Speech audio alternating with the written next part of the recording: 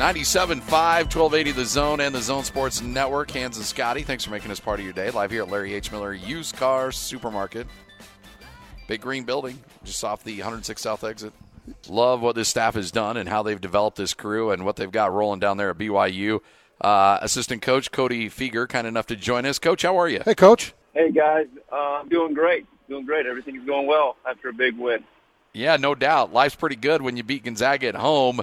Talk us through the emotions of sitting on the bench and coaching that team through a game like that, because that place was hopping, the crowd was into it. I got to imagine that's a memory you're going to be holding on to for a while. Yeah. Were incredible. 2 hours before the game, they come flying down to their seats, and oh man, it was an incredible atmosphere. The seniors were absolutely incredible. You know, we can go down the line on all those guys who played so well. Zach Sellius, TJ Hawes, Jake, and Yoli, all those guys. Dalton Nixon actually got in for a couple seconds there at the end. But no, it was an incredible game. It was an electric atmosphere. I want to pay a little bit of attention to Yoli Childs. We talked at length about this game with Tim Lacombe yesterday and spent a lot of time on Hawes and talked about Toulson. But I want to talk a lot about Yoli Childs, Coach, and the difference he's made sitting through that suspension, jumping onto the court, and forcing some attention. How much difference does he make when he's on the court with this team? Oh, it's incredible what that kid can do. So, you know, Yoli Childs, you know, he's spent the first 9 games, and we're playing in Maui. We're playing against Virginia Tech. I think we end up with like 20-some assists, and TJ Hawes is great, and Jake Toulson's great. The whole team played great, and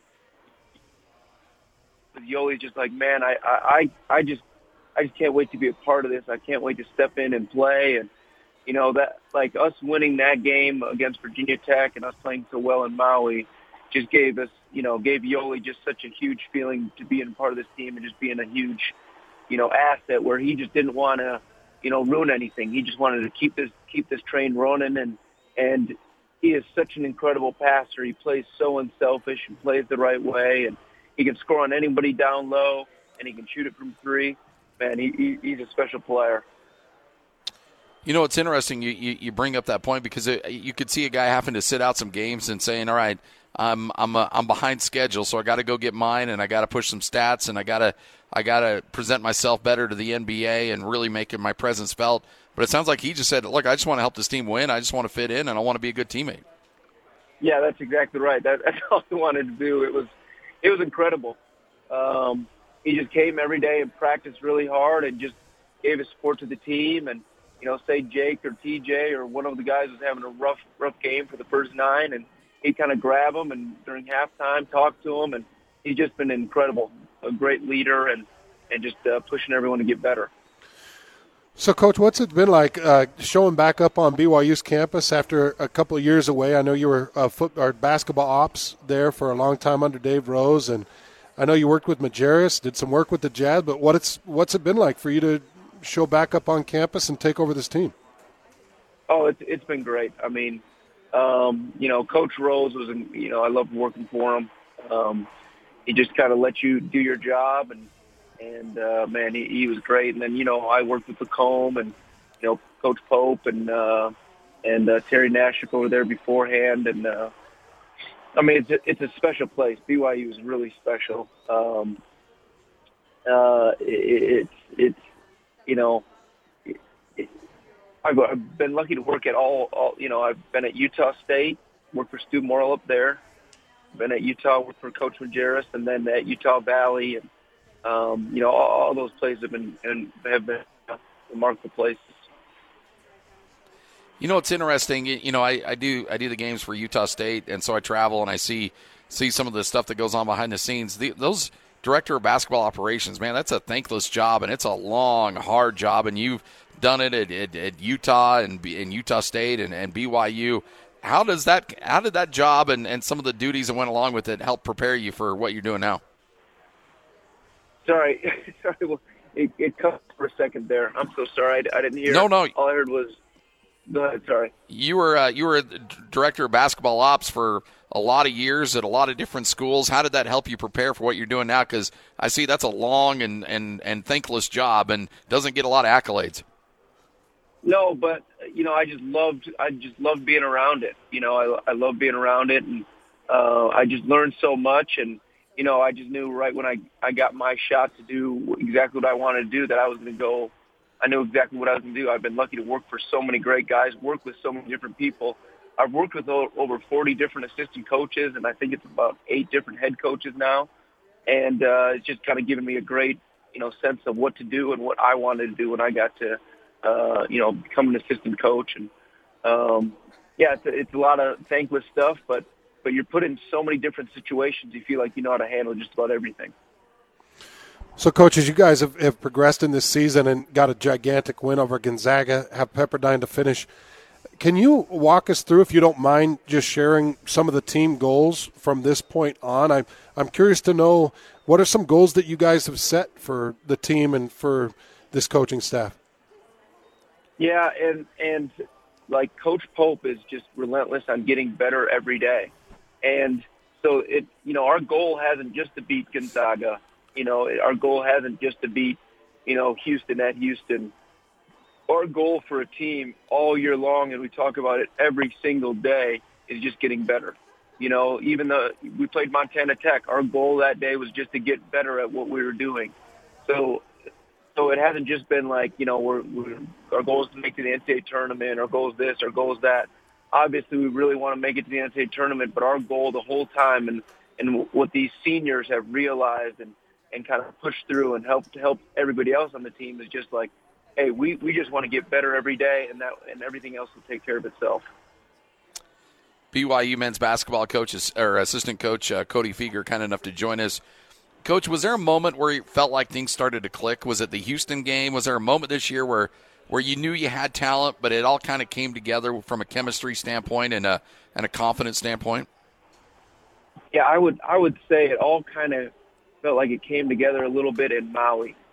I felt like the team all kind of came together, and then just to see, brought up earlier about Yoli Childs, just kind of like his expressions and his feel like, wow, this thing is special. I just want to be a part of this. I can't wait to jump in here. And Yoli was kind of like nervous on how do I fit it, like how can I help these guys? And then our just seniors just have just taken care of it. Like Coach Pope, it's a senior laden team, and Coach Pope, people are surprised and what he's doing and all that stuff. I'm not surprised at all. I've been working with him. This is our 7th year working together, and I've seen it day in and day out with him.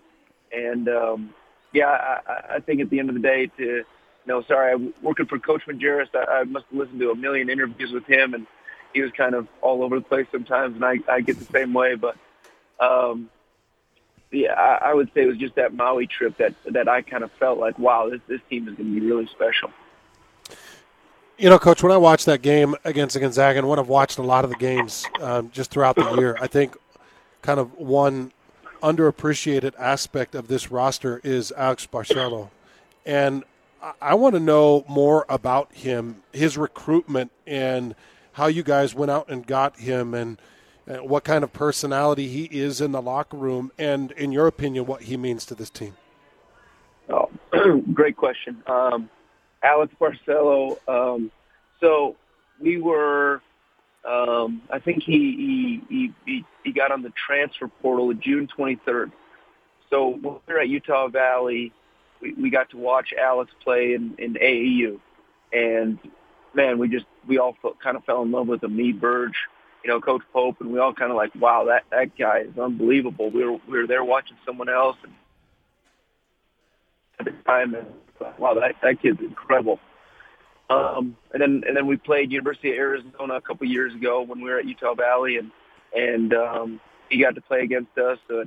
But just watch him play, and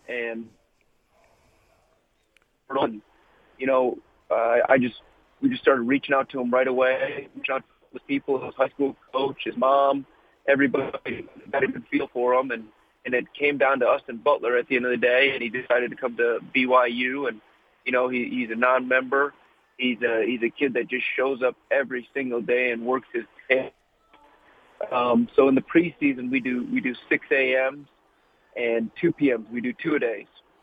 And for every one of those 2-a-days that started at 6 a.m., Alex Barcelo would show up at 4:30 in the morning to get treatment, to get his body right, and then just to work on his stuff before we started practice. So the kid has just been an ultimate, workhorse. And, when he became eligible and being able to play, everybody's just was so excited. His demeanor, he's all about winning. And that's been a huge step for our team. Say it's the best opposition's guard, Alex is the first guy that wants to guard him. He wants to make the big plays. He wants to take the big shots, and he'll do whatever it takes to win. So he's been a huge part to our success and brought a huge jump to our program. This time of year, the dog days of February, I'm sure everybody's kind of banged up and has some nicks and bruises. Is it advantageous to have one game in essentially 2 weeks, or do you guys kind of in a groove and you'd like to keep playing as many games as possible? Yeah, to tell you the truth, I love games. I wish we had about 3 this week. But yeah, I just love the games and taking these long breaks and having a couple more practices. Like you said, it's kind of the dog days. These guys are getting better and still working hard at that. And we're able to watch a ton of film right now and really just and hone in on our guys and just their own player development right now and our team. But these couple weeks where it's just one game a week are just a little bit slow. So I know the director of basketball ops gets some heavy criticism sometimes. So if a bus was late showing up to practice, who would make you more nervous, Stu Morrill or Rick Majerus? By far, I love Stu Morrill, but it would be Coach Majerus. No question. No question. I would assume so. I can give you a good story about Coach Morrill. So we're playing at Denver. They're in our league, and the bus at the Denver airport is on the wrong side, and they're picking us up. It's on the east side. We flew in on Delta. It's on the east side, but the bus was on the wrong side. It's supposed to come to the west side or whatever.